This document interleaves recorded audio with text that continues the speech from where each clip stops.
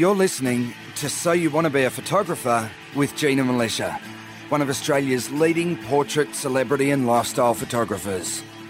With over 25 years' experience in the industry, Gina is a pro photographer who regularly travels the world shooting for some of the country's top magazines and advertisers. She is author of 4 best-selling books on photography, runs workshops and mentors aspiring photographers all around the world.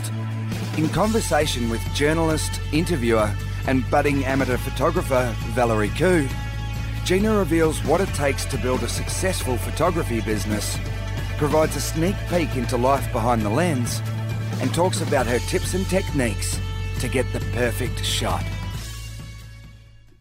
Hello everyone and welcome to episode 356 of So You Want to Be a Photographer. My name's Valerie Khoo and I'm here with Gina Militia. How are you, Gina? I'm great, Val. How are you going? Good. What's happening in the world of Gina? So we're also in lockdown now in Melbourne. I think half the country's in lockdown. So navigating my way through that. Actually, very, very proud of myself today. So we always on this show talk about like having a go at stuff and not being afraid to give something a go. Obviously, you decided one day to give art a go and you know, started with macrame, now you're back in painting and it's all going really well. So I'm big on all of that and I was raised to, you know, give stuff a try even if you've got no clue how to do it. So this week, Val, in lockdown when you can't get a tradesperson to your house, my dishwasher decides to not stop working, which is like not the greatest disaster in the world. Okay, you don't have to feel sorry for me, but I'm just like, it's part of the story. It's important. So I'm like, all right. And I start looking it up and it's like, you know, it's probably between 7 and 10 years old. And I look at like what could possibly be, that's the pump. The pump's broken. Is it worth fixing? And people are saying probably not. You might have to get a new one. And then I have a chat to my brother and he's like, why don't you fix it? I'm like, what do you mean? He's like, fix it. He's like, get on YouTube, put the model of the dishwasher that you've got. Someone would have done a YouTube video on how to fix it. So I'm like, all right, I will. Challenge accepted. So I go on YouTube. It took me maybe 5-6 different videos. You have to dig a bit to find a style that explains it all properly, right? Yeah. And some are good, some are, and we talked about this last week on the show, some are just like, don't bother telling me anything. But from the 5 videos that I watched, I got a little bit from each of them, right? And I managed to cobble together what I thought was the problem, worked out how to pull the components out that I needed to get rid of, and I put it all back together, started it, and it started. And I was celebrating and then it stopped again. And then should I have given up at this point? Could have. And this is like very similar to learning photography. You'll get this false sense of security, think you're doing it right, and then something will, you know, you'll stumble and get it wrong. At that point, a lot of people give up. I could have, but I'm like, something in me went, no. Have another go. And, you know, that the burning desire to not have to hand wash dishes kept me going. And so I had another go. I had to take everything back out again, pull it all apart, pull the bits out, found the bit that could possibly be blocked, got it unblocked, found the motor bit that should have been the spinny bit. I'm using all the technical terms. Got it to spin again, like gave it a bit of love, put it all back together, started it. It worked. I felt like Rocky, just cue Rocky music now. I was so proud of myself. I reckon I saved, probably in getting someone over to do it, probably, you know, about $500. Wow, well done. I saved. So what are you going to spend the $500 on instead? I did. I used that. Oh, my God. I used that thinking, bought new shoes. Did you? Yeah. Okay. Online. Yeah. All right. That's what you do. It's like, yeah, so I'm really proud of myself. Oh, my goodness. Okay, so listeners, this isn't the podcast How Stuff Works or So You Want to Be a Dishwasher. Yes, but it is. It is. I brought that back to photography, Val. Okay. It's like, have a go. Have a go. What could go wrong? Like I could have all right, the dishwasher still didn't work. That would have been the worst result. But in the end, I got the best result. It worked. All right. So what's been happening with the gold community this week, Gina? So we just did the AMA last week. The Ask Me Anything. Ask Me Anything, which was fantastic. And I've just completed and they've just shared this a new tutorial where, like, often, in an ideal world, we think that all locations are beautiful, beautifully styled. You've got high ceilings. There's like lots of space. You've got space to get back. You've got, up-teen different backdrops that you can draw on. That's what we all think in our head when we're about to go to a new location, whether the client says, come to my house, or commercial client has booked you. This is the location we've picked. And the reality is, and you know this, Val, you've worked on enough gigs to know that the reality is it's often not the case that you get space and free of clutter. And so I found a place that was an actual job that I was doing that I recorded where it was very, very cluttered and there was like zero good clear spaces. And so I created a tutorial on how to make the most of these locations and what it is, like I'll walk you through what it is that I look for to create an ideal portrait shoot in, limited and cluttered and, cucker backgrounds. Brilliant. Okay, and these are the kind of tutorials that you'll find in the Gold community. So if you want to find out a little bit more about the Gold community, have a listen to this. This podcast is brought to you by the Gold community.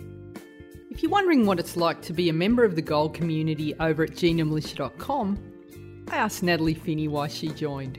I think the point at which I decided to turn it into a business was when I'd been listening to the podcast for a while. Yep. And I took the plunge and joined the Gold community without knowing too much about it. And it was right at that point that I said, I really think I could do something with this. Certainly, in terms of learning for me and technical ability, I have gotten so much value out of workshops online and the Gold community. Obviously, all the tutorials that I have access to has been completely invaluable to me and my learning.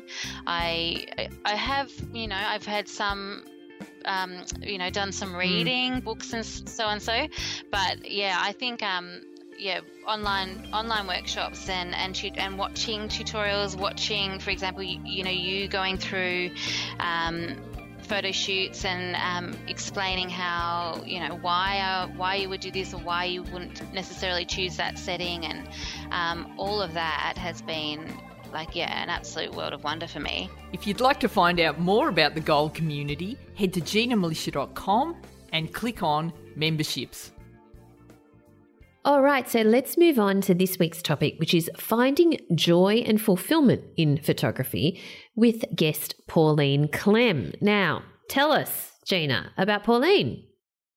Yeah, so Pauline Clem is a member of the podcast community and also a member of the Gold community. Now, she has only been shooting for 3 years.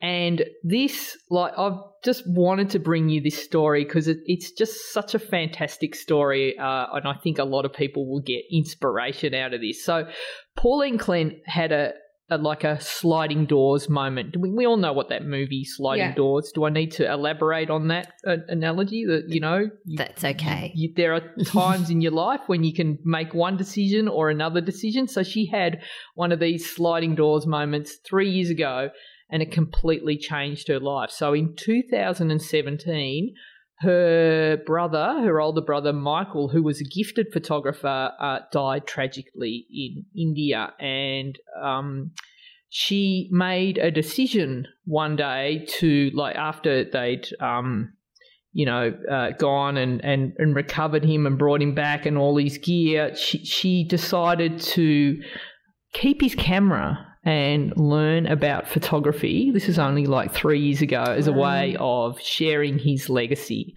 And what is beautiful is often, out of the most testing moments in our life, there are great gifts and learning opportunities and often beautiful moments. And so this decision that she's made has turned into like the most beautiful gift for Pauline, and she's grown and evolved in all of these exciting ways. So I think have a listen to the episode. If you've ever been someone who's on the fence about embracing photography later in life, like Pauline is a little bit older, like about the same age as me, basically, and she's just getting into photography now. Then I think you should have a listen to this, and I think for everyone. So we chat about lots of really interesting things, like the making the pilgrimage back to India, the moment that Pauline decided to keep Michael's camera, and how that changed her life forever, and the importance of mentors in education, dealing with her imposter syndrome, the importance of slowing down. Benefits of working with assistants, and then how it led her to her latest personal project that she's working on now, which is turning into really very, very exciting developments on that one. So have a listen, and I hope you enjoy it. Pauline Clem, welcome to the show. How are you going? Oh, hi, Gina. I'm really well. Really well. How are you? I'm good. I'm very excited to chat to you, and I know I can say how you going to a fellow Australian without there being a long pause. And for a long time I used to say that to international guests, and there was always a pause because they were confused. They're like, what is this woman now saying? How are you going? Where am I going? I'm not going anywhere. So basically, how are you going? How you going is Australian for how are you? Yeah, we can use all the Aussie slang we want. We can go full Aussie here. All right, well, before I start, where in the world are you? Obviously you're in Australia, but where in Australia? Okay, so I'm in Melbourne, and I'm about 45 minutes east of the CBD in a region called the Yarra Ranges, which is a stunningly beautiful landscape. So I'm very lucky to live here. Fantastic. And you've got a pretty interesting day job that your corporate sponsor. What is it that you do there, Pauline? Well, my day job is actually I'm a nurse. So I work in an operating theatre. I've done that for 33 years. So my actual job is a anaesthetic and recovery room nurse. So I assist an anaesthetist when people are going to sleep, and I look after them when they're asleep. And then when they wake up in recovery, I look after them, give them pain relief. So, it's a really satisfying job, and I do love my job. Yeah.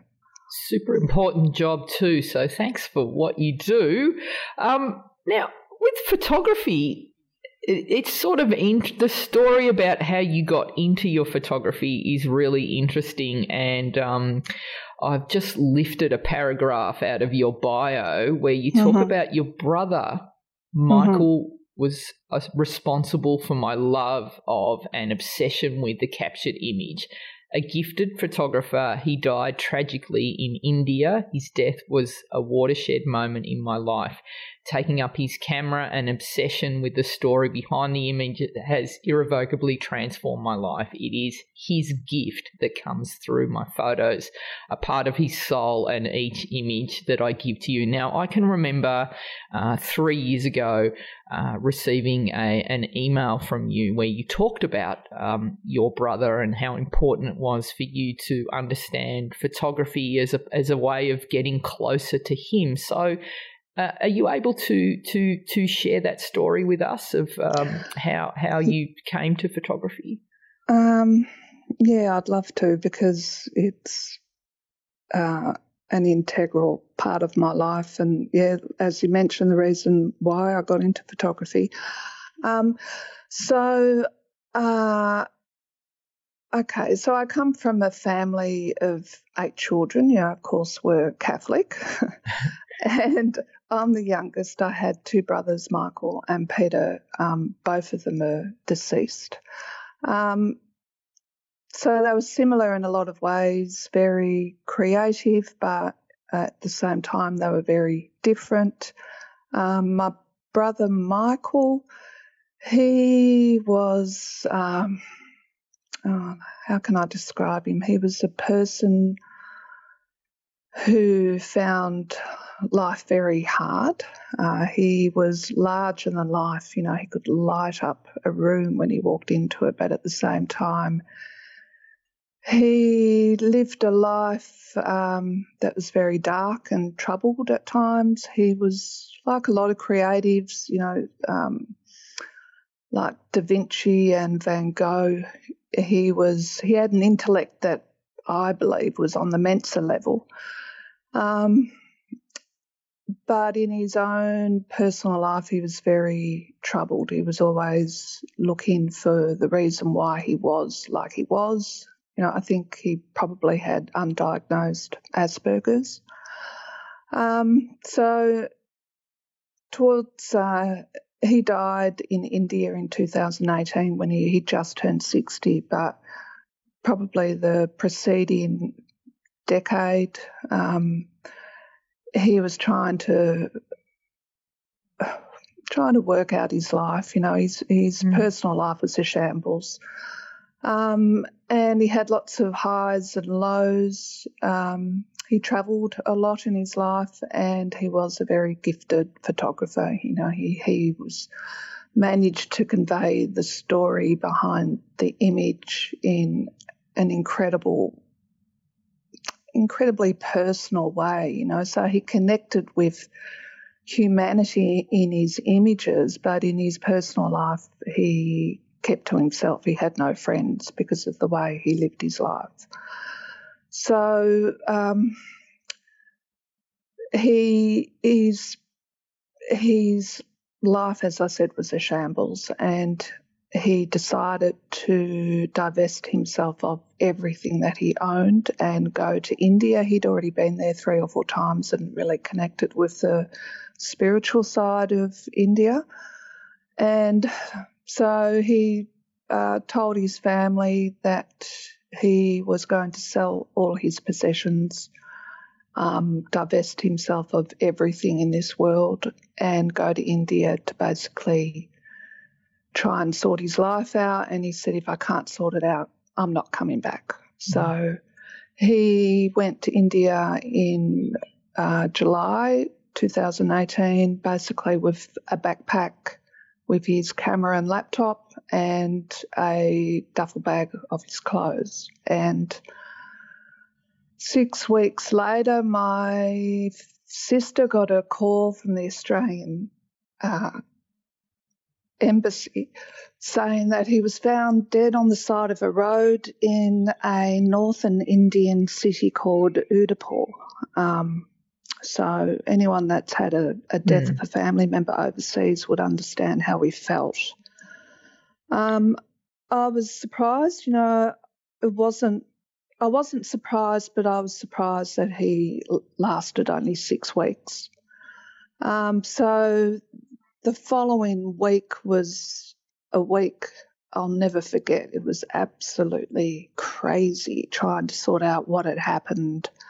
Myself and 4 of my sisters decided that we had to go over there to bring him home. And, the night before we left, I had one of these crazy moments that you see on the car insurance ads. I pretty much drove my car through the front garden of my house and almost into my house. My God. My foot was hanging out the door as I did this, and the door slammed on my foot. I thought I'd broken my ankle, and I couldn't believe I'd done this, but like my mind was just in 1,000 pieces. Yeah. Anyway, my foot wasn't broken. I got on the plane the next day. We went there for a week, which he was cremated before we even got there.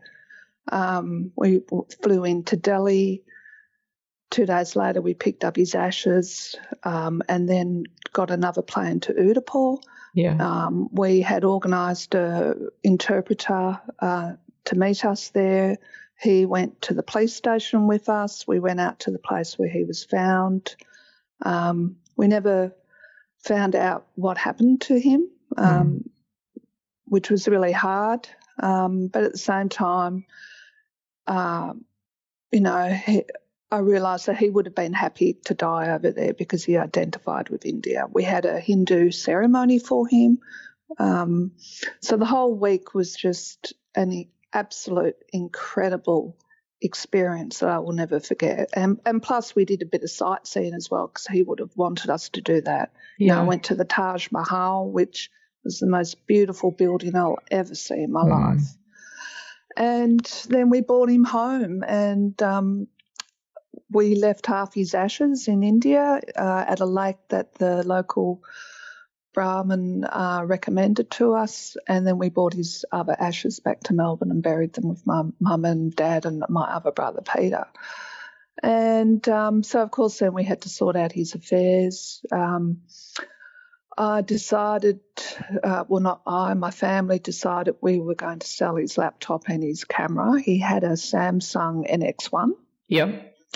Which is not a well-known camera, but at the time, he did a lot of research before he bought that camera.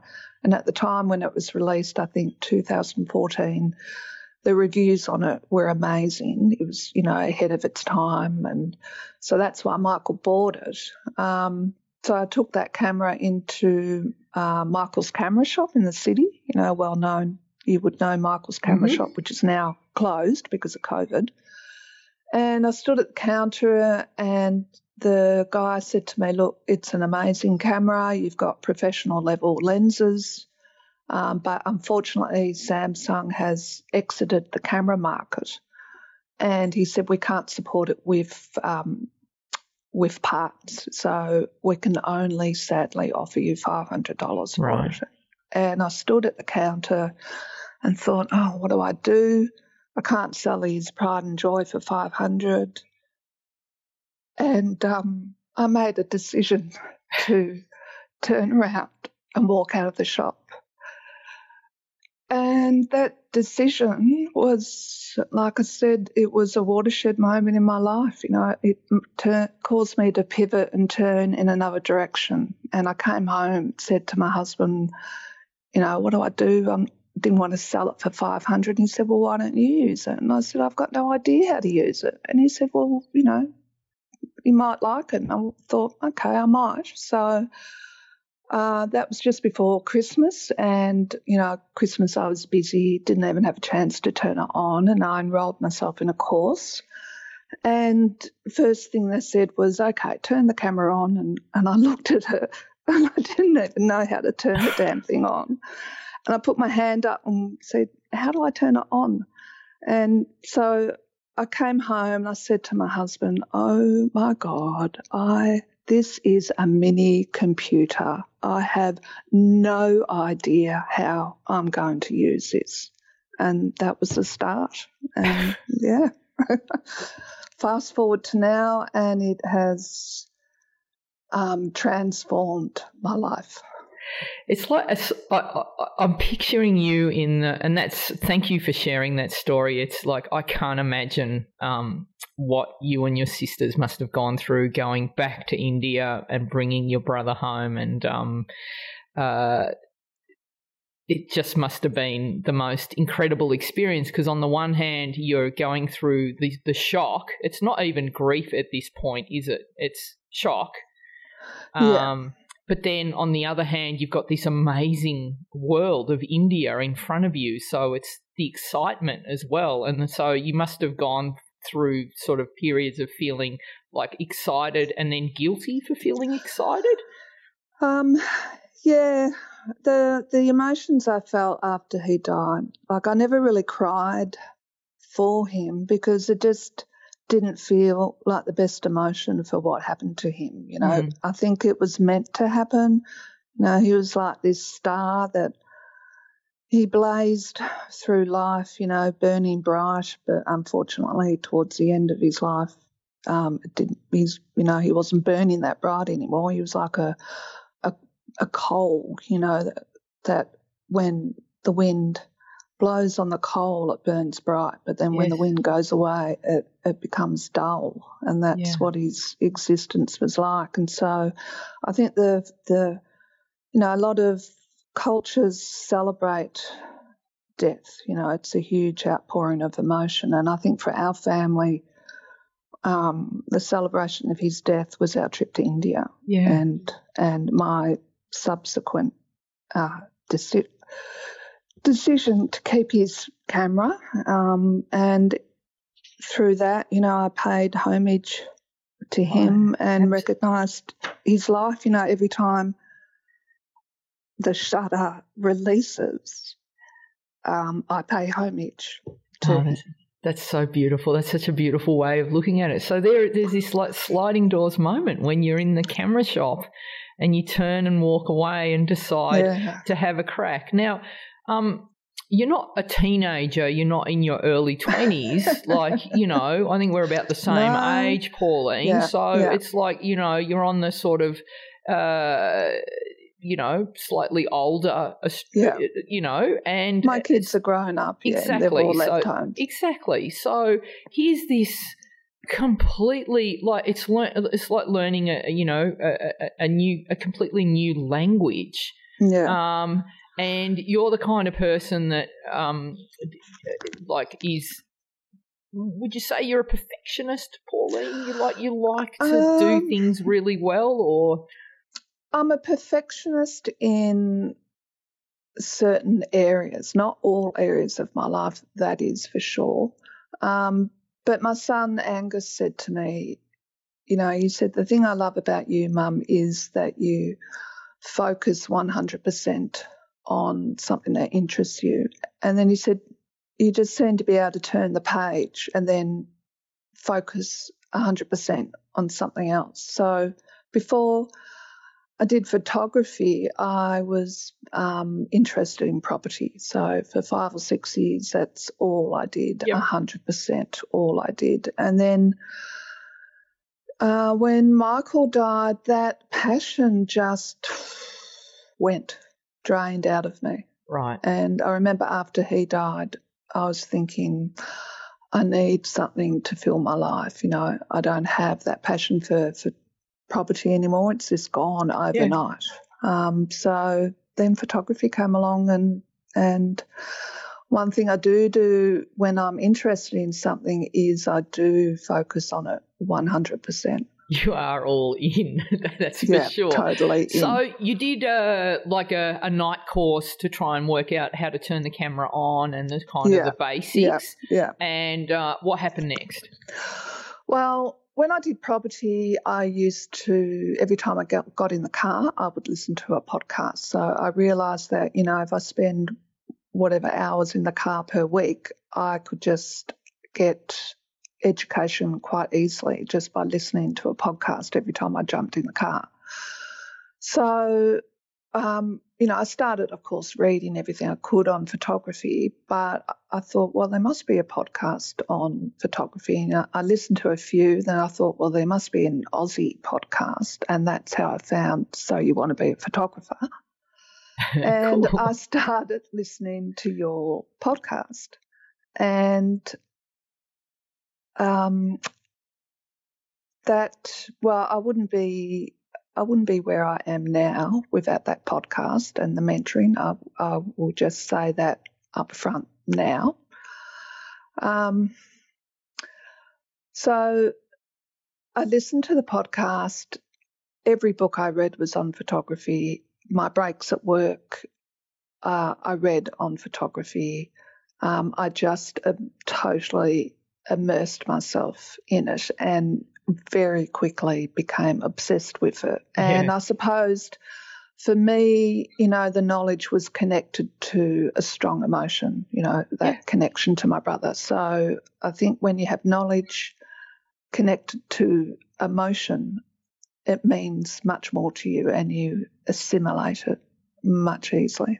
Yeah, and so did you feel that as your knowledge of photography grew, did you feel closer to your brother? Because I know that when I miss Dad or I miss my mum, if I miss my dad, I go into the garden and I instantly feel connected to him. When I miss my mum, I cook and instantly I'm connected back to her. Is that the same sort of, as your photography grows, now you kind of feel like you see or understand, you get it, what it was his passion for photography was?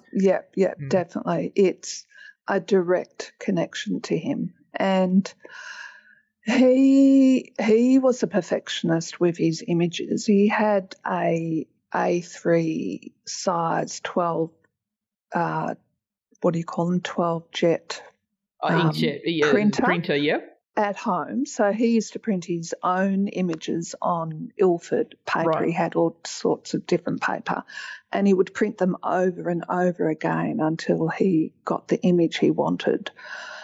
And he had, like I've got the entire contents of his Mac on hard drives. Yeah. And he's probably got maybe 40 or 50 Lightroom catalogues, over 100,000 images. Yeah. But he never showed anyone except his family. And, he wanted to have an exhibition, but he never got round to it. So for me, my photography is an extension of him in that I'm trying to achieve what he never achieved. Yeah. So, definitely that connection to him. I feel like he's sitting on my shoulder all the time. Yeah. And I think so. I think originally the idea was to continue and have an exhibition for him of his work, but it's kind of grown now, hasn't it, Pauline, as your education grows? So after the podcast, I think then you wanted to do a bit more of a deeper dive in your education, and so it's around, I think, late 2018 that I first, you contacted me and you joined the gold community. What was that experience like for your confidence and sort of changing the goalposts from just becoming an exhibition for your brother to something bigger? Okay. So I was all over the place up until then, I was trying to learn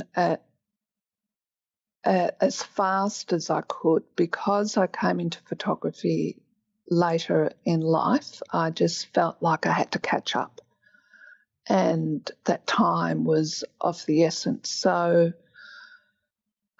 joining the Goldies, being mentored by you, just accelerated that learning and made me focus in on the areas that I needed to. Like from the get-go, I never really took photos in auto mode. Even before I joined Goldies, I was using manual, but, I had no idea what I was doing, and I just sort of couldn't figure out why my photos just looked absolutely crap. But I, persisted with manual. So when I started Goldies, you had the course on getting off auto onto manual. So I started that, and went through a lot of the tutorials. But that's the value of being mentored. I can't overstate that enough.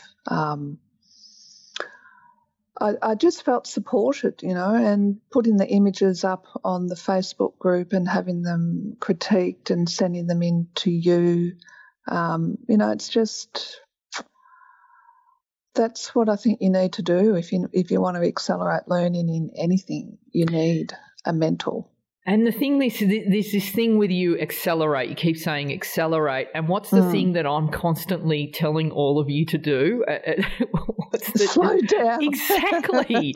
Because everyone, when they, people listening to the podcast or who are gold members, and I was exactly the same. We're all in a hurry. It's like, all right, so if I consume as much education as possible, I'm going to reach my goal a lot faster, and I can skip this bit and skip that bit and go straight to the bit where it's 7 lights. And so I think when I first got my hands on you, it was like you were at that, no, I want to do this with 7 lights, and you were always 15, and I said, okay, we need to slow down. And I made you go back to the start and redo a lot of stuff. So in that slowing down, it actually sped things up, didn't it? Yeah. You made me go back to using natural light, which I did. I've got a mannequin who I call Michael. He's a really attractive mannequin, isn't he? Yes. He is. That's the 1950s. He's a 1950s shop mannequin, and he's gorgeous. He's got a six-pack and he's got a really beautiful face. I use him to practice lighting techniques, and I did go back to natural light because I realised that I didn't understand it completely. And for those who are on the fence, what is that going back and really understanding how to see natural light? How has that impacted the way that you work with Flash? That's a good question. How has it impacted? That's a hard one to answer, Gina. But have you found that whole slowing down? Because, there are times when you struggled. I've been with you, you've been on my workshops, you came to Sicily, you've done other workshops with me, but I've seen you so frustrated because I've seen you in your mind, you're 15 steps along and then it's like it's all too much. So how has the whole process of slowing down and going back to basics, how has that changed the way that you approach your photography now? Well, before, when I first started photographing people, and even, in Sicily, you taught me this, that, I used to take a photo and then I'd go, thank you, and walk away. And then I'd walk around the corner, look at it and go, oh, my God, I can't go back and ask them again, and just walk off totally frustrated and angry at myself. Whereas now, I still haven't arrived at the place where I really want to be, but I'm just light years ahead of where I was a couple of years ago. Yeah. I've just slowed the whole process down. I do check my focus. I do really think about the light. I look at the position of the sun in relation to my subject. I use my hand to sort of gauge differences in light intensity in the area that I'm working. I look for garage lighting all the time. Yeah. Or I look for reflective surfaces that will act as a big reflector. I'm always thinking, where's the good light instead of where's the good location. Great. And when I do get the light right, it's just, it just brings the image to life and, makes your subjects look amazing. And the comments from people, when you get that natural light correct, the comments from people reflect that they, it's always amazing photo, beautiful, and it's the light. And that slowing down, it's not easy to do, but once you get it and you feel more in control, but telling someone, hang on a minute, I'm just going to check focus, where you just said you'd be the one that was, and I was doing this too when I started out, run around the corner and go, oh, it's not sharp or I didn't get the light right. But when you go, hang on a minute, I'm just checking focus, I'm just checking lighting. How was that the first time you did it? Did you feel nervous saying, oh, what are they thinking of? Yeah. Like inside my guts are churning, they really are. And it is a confidence thing, but what I've found is that I try and practice mindfulness during a shoot. So, I concentrate on what I'm doing with my hands and what I'm seeing with my eye at the same time. And that really helps, it stops, it sort of quells the butterflies in the stomach. but it's a confidence thing, and I've really lacked confidence. Like we've had this conversation before about imposter syndrome. You've got a podcast on it. Yeah. I've had that in a massive way, and I still really fight that feeling that I'm not good enough, that I've only been doing this for 3 years. Yeah. That people are going to see through me. And like I'll just give you an example. A little while ago, I photographed a couple of hairdressers in their salon with my man Bubba Desi that I'm doing my personal project with. Which we'll get into this in Bubba in a second. Yeah. And the hairdresser, she had a beauty light there. Like she'd photograph her clients after she'd done their hair, and she'd say, "Oh, I've got a beauty light. Would you like me to set it up?" And I had them in front of a large window with really nice natural light. Yeah. And she said, "It'll make the lighting much better." And I said to her, I said, no, I don't want to use that because it's bringing another sort of lighting into the scene that I wasn't prepared for, and I didn't want to use it. So I sort of very calmly resisted it. And she was always sort of saying, "Why are you doing that? Why are you dropping down so low?" And she was a larger woman, so she was very conscious of how she was going to look. Right. But I walked out of there and I was proud of myself that I did control that shoot and didn't let her bring, her beauty light in. And, so I am getting better at it. I've got to work at it, but, that's part of the personal development that you go through when you pick up a camera. Absolutely. All right. So from here, like I think a year ago you decided to start a personal project. Do you want to talk about how that started and how it's going? Yeah. In your podcast you talk about the value of a personal project, and a lot of the guests that you have on, they talk about their personal projects. So I did want to get one going. Originally, I was going to do it on one of the laneways in Melbourne because since I've started photography, I've discovered my city, really, rediscovered it. And I love going into Melbourne doing street photography. So that's what I was going to do. Right. And there's a man that lives in the Yarra Ranges. His name is Bubba Desi, or the Belgrave Wizard, or his real name is Desmond Bergen, and he's 91 years old. And everybody knows him because he walks the roads and the hills dressed in really colourful clothing, reminiscent of a wizard sort of outfit with hat and handmade staffs, of which he has about 260. Yeah, you've got an incredible shot where you took a shot of all his staff. Yeah. Yeah. Well, that's just some of them. Yeah. And so he walks around dressed like this, and he's an urban legend up here, but he's also very well known in South Melbourne, St Kilda, the Bayside suburbs in Melbourne, So I remember 22 years ago when I moved up here, I was driving and drove past him and, sort of did a double take and went, what the, and I've always thought I want to photograph him. And anyway, one day I was driving through the main street of my little shopping strip and he was walking into the station. And I drove past and I thought, geez, I want to photograph him. And then I thought, stop saying you want to, take some action.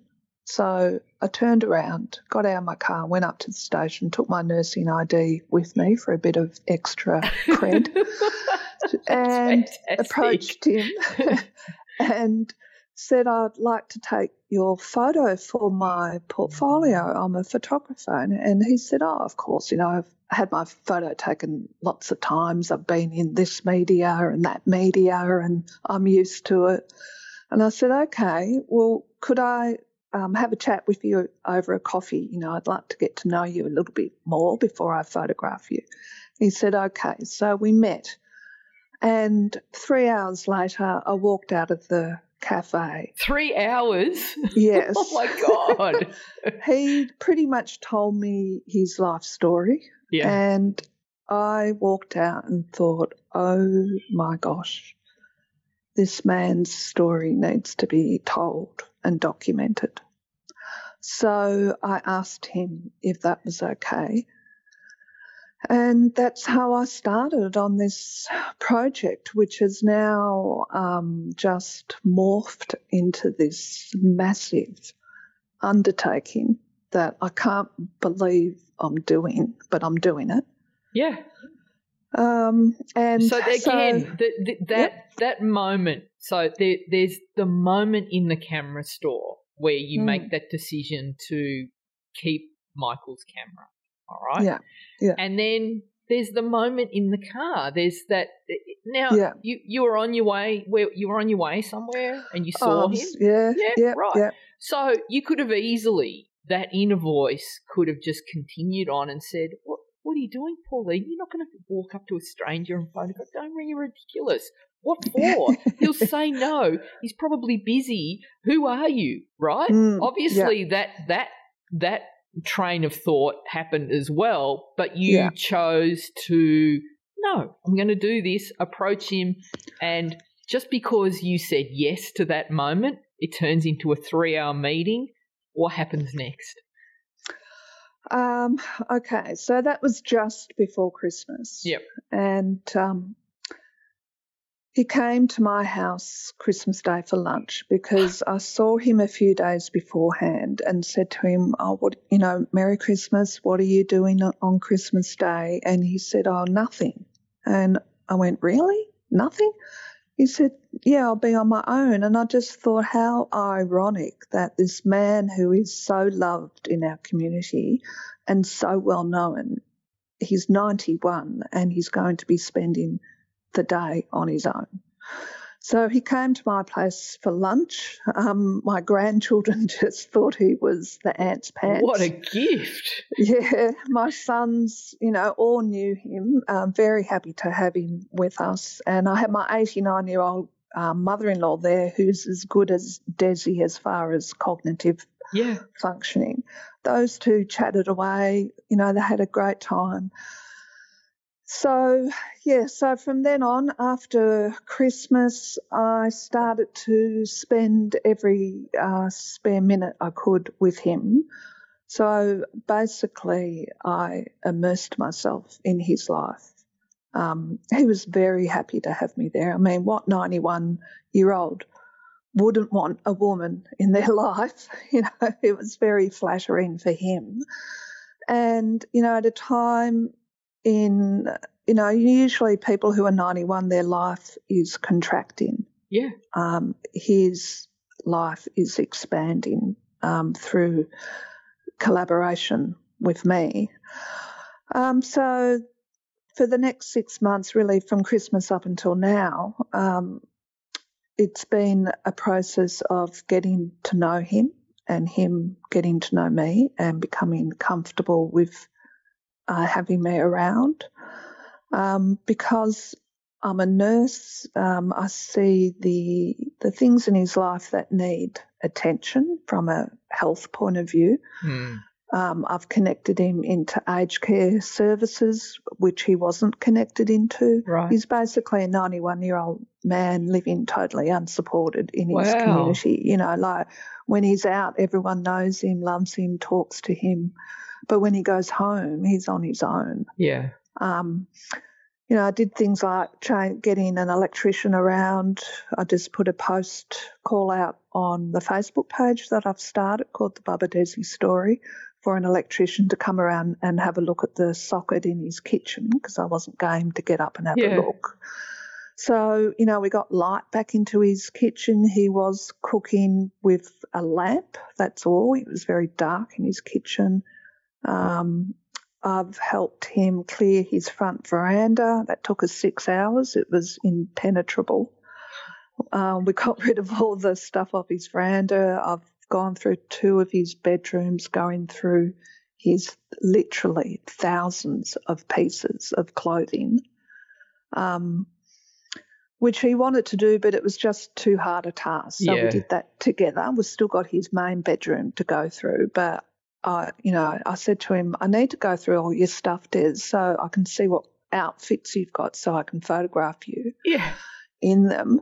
And just, because it was a job too hard for him to do. So we've had this relationship form that's we're quite close now. Yeah. I've taken probably 1,700 images. Only some of them I would include in an exhibition. The rest of them would make a great photo book. Right. But I think it's taken me 6 months to get to the point where I know what I want to photograph to go into an exhibition to develop the story. And how has the photography evolved from when you first met him? Because, you now know him really well. How does that change how you see him? Are you more protective of his image? What's changed, do you think? Just that I'm closer to him. Before it was a lot of images of him out on the street, his daily life. But now I'm at the point where I can propose a storyline to him which is deeply personal, and he has agreed to it. My ideas of the photos that I was going to use when I first started with him are totally different to the photos that I will use for the exhibition that I want to hold in 12 months' time. Yeah. So it's really grown and evolved, and I guess the way you see him, the way you approach it, it's all become a lot more intimate as the way that you see him. And, I guess that comes back to when you're doing a personal project, it's pointless photographing something you don't care about. That's right. We have an emotional connection now, which we didn't have at the beginning. And reading about other photographers' personal projects, such as like Alex Soth, he specialises in large-scale projects and portraits of Midwest USA. Right. He does these projects over quite a number of years, and, a lot of photographers do that. They may spend 10 years on a personal project. There was one photographer, I can't remember who it was, who rode the subway for 3 years, rode every route on the New York subway for 3 years for his project. So that's what I'm doing. This is something that's going to go on for quite a number of years. I keep saying to Des, don't you dare die. I said, you better be there for your exhibition, and because I'm trying to coerce him into getting COVID vaccination, right. And he doesn't want to, right? And I say, Des, you need to be there for your exhibition. I said, I'll still have fun without you, but it will be a lot more fun with you. And he laughs his head off, and so it just sounds like the most beautiful relationship, and the whole project now is just taking on a life of its own. So you talk about the Facebook page that you created. So obviously you start that and it's one person likes it, and then now it's grown and you're getting quite a lot of engagement through that. Sharing those personal stories. You put yourself in a lot of the images and a lot of the footage as well. You started, I remember when the question came in, so I've decided to start doing video now. What do I do? what settings? I had no and idea. It's like, I've here never she done goes. Never done video, Right. but I filmed him first off, and then quickly realised that he needed support, that I needed to be next to him. So putting yourself on film and putting that into the public arena, it's so hard seeing yourself and hearing your own voice. Yeah. But I just think, well, no one's looking at me. They're all looking at him. Exactly. So yeah, that's been a huge bonus of this project. It's forced me to do video, and I'm really loving it. Just exploring how you tell a story, and I think with film. And I think that's fantastic. And I love watching this whole project evolve and grow. And another thing that you did, which I think is a fantastic thing, is you found a fellow Gold member to come along and work with you, assisting in Sue Lennon. And how has that been for both of you? What do you think, that whole relationship? Well, we have a friendship now, a definite friendship. I can't remember how we connected. I think I just sent her a message on Messenger because I realised that she lived about 20 minutes away from me, and we started assisting one another. So you do the swap. So when Sue needs an assistant, you'll help her, and when you need one, Sue will help you, which I think is a fantastic way to help each other out. And also, you're encouraging each other and holding each other to account, right? Well, she's more experienced than me, so I'm learning from her. And she's quite invested in Baba Desi's story as well, so she's very, very happy to assist me. And I've realised the value of an assistant. Yes. Well, did you want to tell us, for those who are still on the fence about having assistants, this is a fantastic way to do it when you're starting out and you don't have the extra funds to hire one, is, offering the swap. Like, I'll help you, you help me. But how has having an assistant helped you in your photography?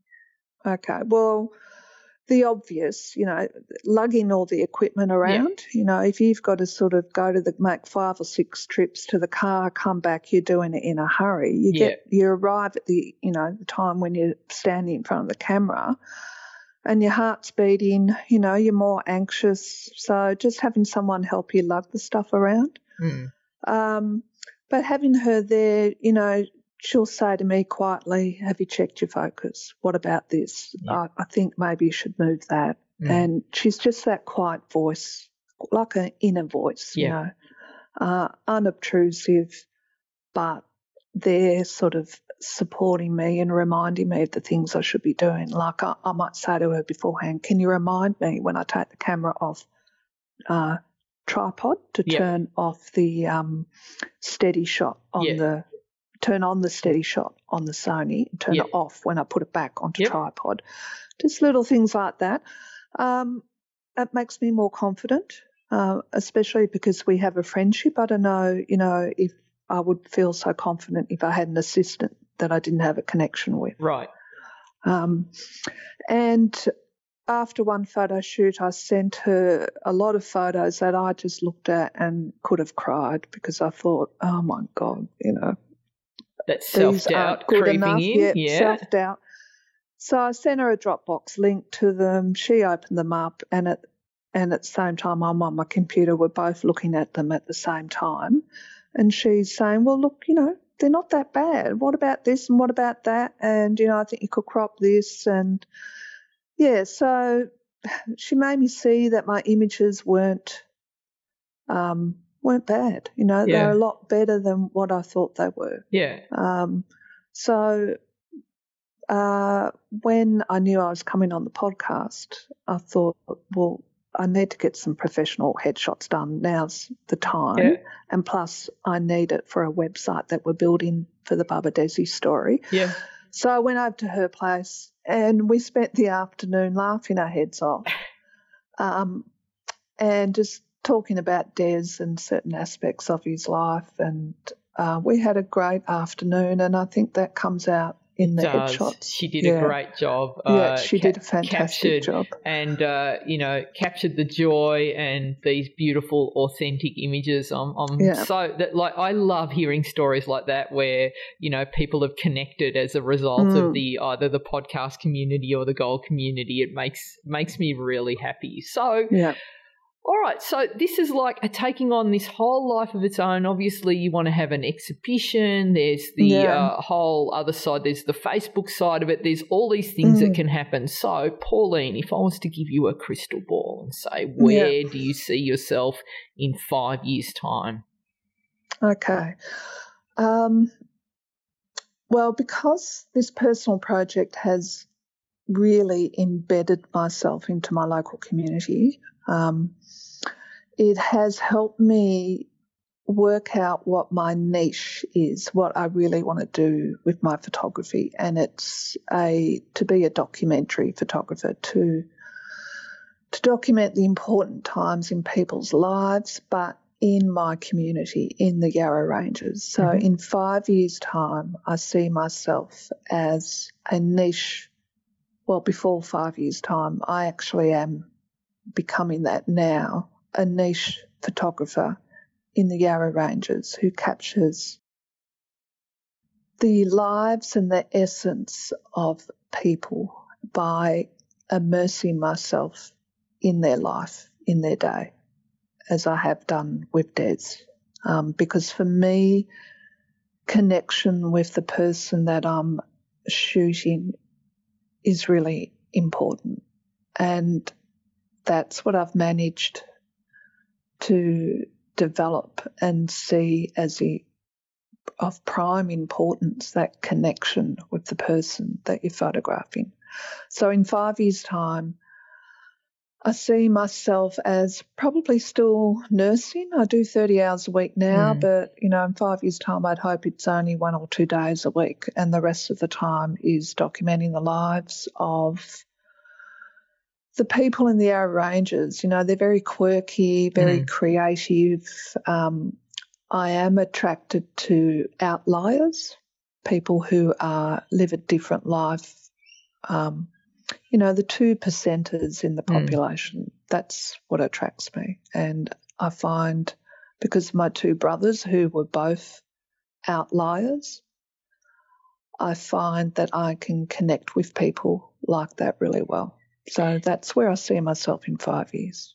And what do you think Michael would be thinking of all of this right now?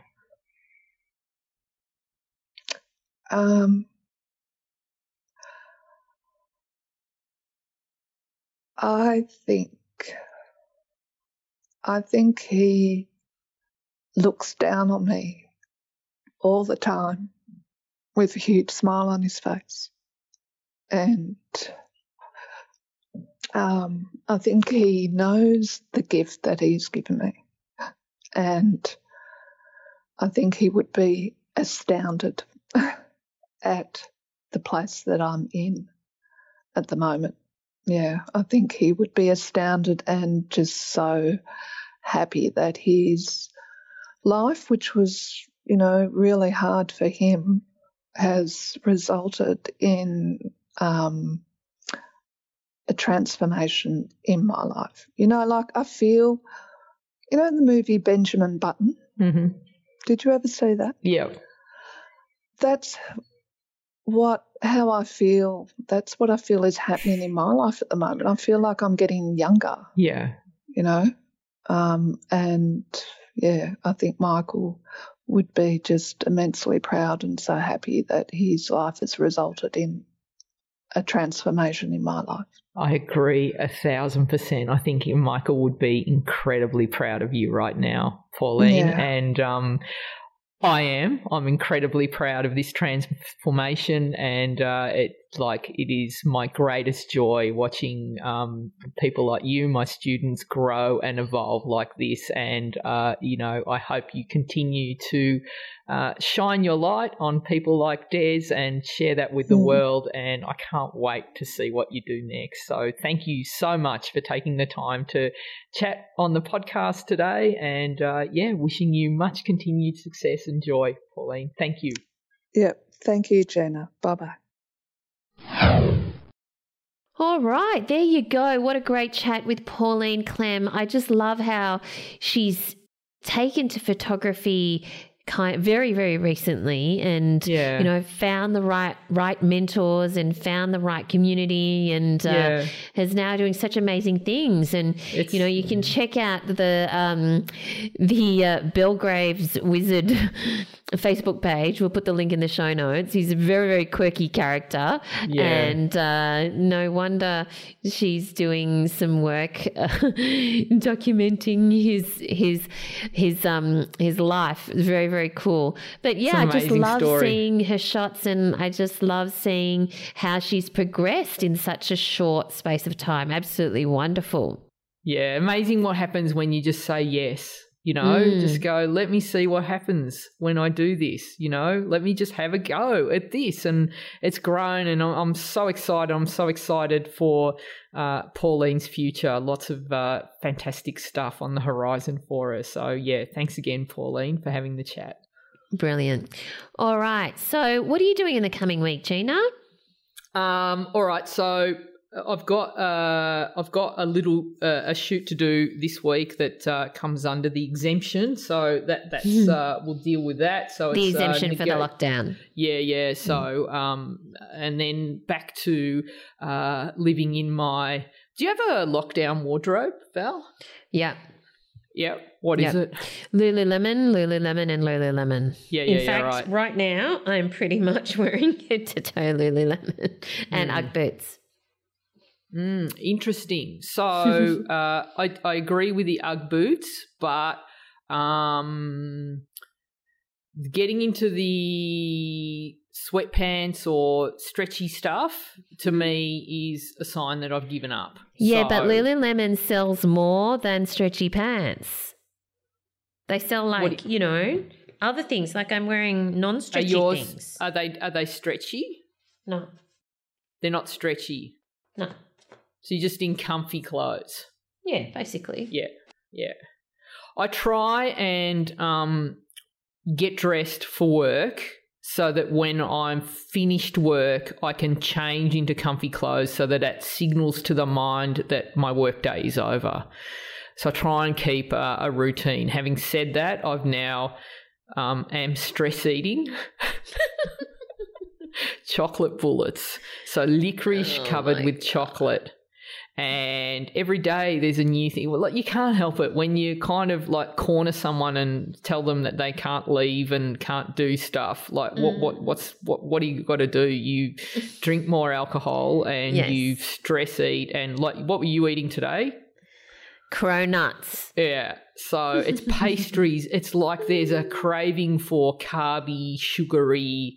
That's our go-to default setting. Yeah. So yeah. We'll and see. I have discovered the wine at Aldi. Aldi wine. So it's all class at your place, Val. Yeah. It's all class. And I'm not far behind you. But I can fix my own dishwasher. So there you go. Done. I'm still very, very proud of that. Oh my God, clearly. What are you doing this week? Oh gosh, what am I doing this week? I don't know. That's a really good question. I've got to fix a bunch of things. They're not the dishwasher.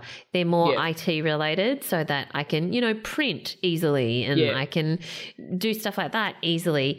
I'm actually tomorrow or the next day. Oh, no, it won't be tomorrow, so it'll be the next day. I'm doing more photography, more artwork photography. I'm getting better and better. Well, no, I'm getting quicker and quicker at it compared to what I used to be like, which was like, oh, my God, pure hell. I'll have more artwork to photograph, and you know, some of your tips are just absolutely spot on, really, really good in terms of how to use Photoshop. I mean, not how to use, but specifically using Photoshop with artwork, and you know, shooting it in RAW. There's the so much more flexibility. I've worked out the kind of settings and adjustments that I need to do that are specific to my photography. Yes. I mean, not photography, my artwork. Particular artwork. So that it suits my kind of artwork. And I think the key is that I used to dread it, but now it's because I've become much quicker at it, it's very enjoyable. You got to push through the resistance sometimes. Yes. It's like when it's new, you go, it's going to be so hard. I don't want to do it. It's so frustrating. I hate this feeling. Yes. If you can bring and this is with everything, it's Photoshop, it's Lightroom, it's lighting, it's photography in general. If you can push through that resistance and maybe be okay with yourself about, all right, I made a mistake. We're going to get back up. Again, back to the dishwasher, Val. I didn't get it right the first time. Could have given up, could have called the person to come next week or the week after whenever we're out of lockdown, paid the money. But no, I persevered. And what did I get out of it? New shoes. So it's worth it. It's definitely worth it. So it takes so many goes of it not being quite right, and it's so frustrating because you can't get it right. And then after a certain number of goes, you start getting it right, and it's like, oh my God, finally, we're pushing through. But this is why I'm such a big believer for me. And I know there's people who like to learn as part of a group, like they like that social setting. But if you're like me, a bit more introverted, and then you like to take your time, and then you don't want to like keep doing things in because you're afraid of looking foolish in front of other people. I'm a big believer in learning in your own space, in your own time. That's why I encourage everyone who's like even learning daylight, a styrofoam head on a stick. Take your time. Go lock yourself in a room where you're away from everyone else and just learn it slowly. Same with Lightroom, same with Photoshop, same with all of it. Take your time, make the mistakes, but eventually you'll still be lapping everyone who's on the couch in their, tracky dacks and Ugg boots going, I don't even want to try. I don't even want to give it a go. Give it a go. You never know. Brilliant. Put that on a T-shirt. All right, where do we find you online, Gina? You find me at ginamilicia.com. That's GINAMILICIA. I'm also at Gina Milicia on all social media. You'll also find me down the chocolate aisle at the supermarket getting the chocolate covered licorice. And if you want to take your photography to the next level, I'd love the opportunity to work with you. I can share my dishwashing repair secrets, but also there's how to improve your photography. Just go to ginamilicia.com and click on memberships. You'll find me at Valerie Khoo, that's KHOO, on Twitter and Instagram, and over at valeriekhoo.com and in the wine aisle at Aldi as well. Thanks for listening, everyone, and we look forward to chatting to you again next time. Thanks, guys. Thanks for listening to So You Want to Be a Photographer. For more information, free resources, and Gina's regular newsletter on everything you need to know to become a successful photographer, visit ginamilicia.com.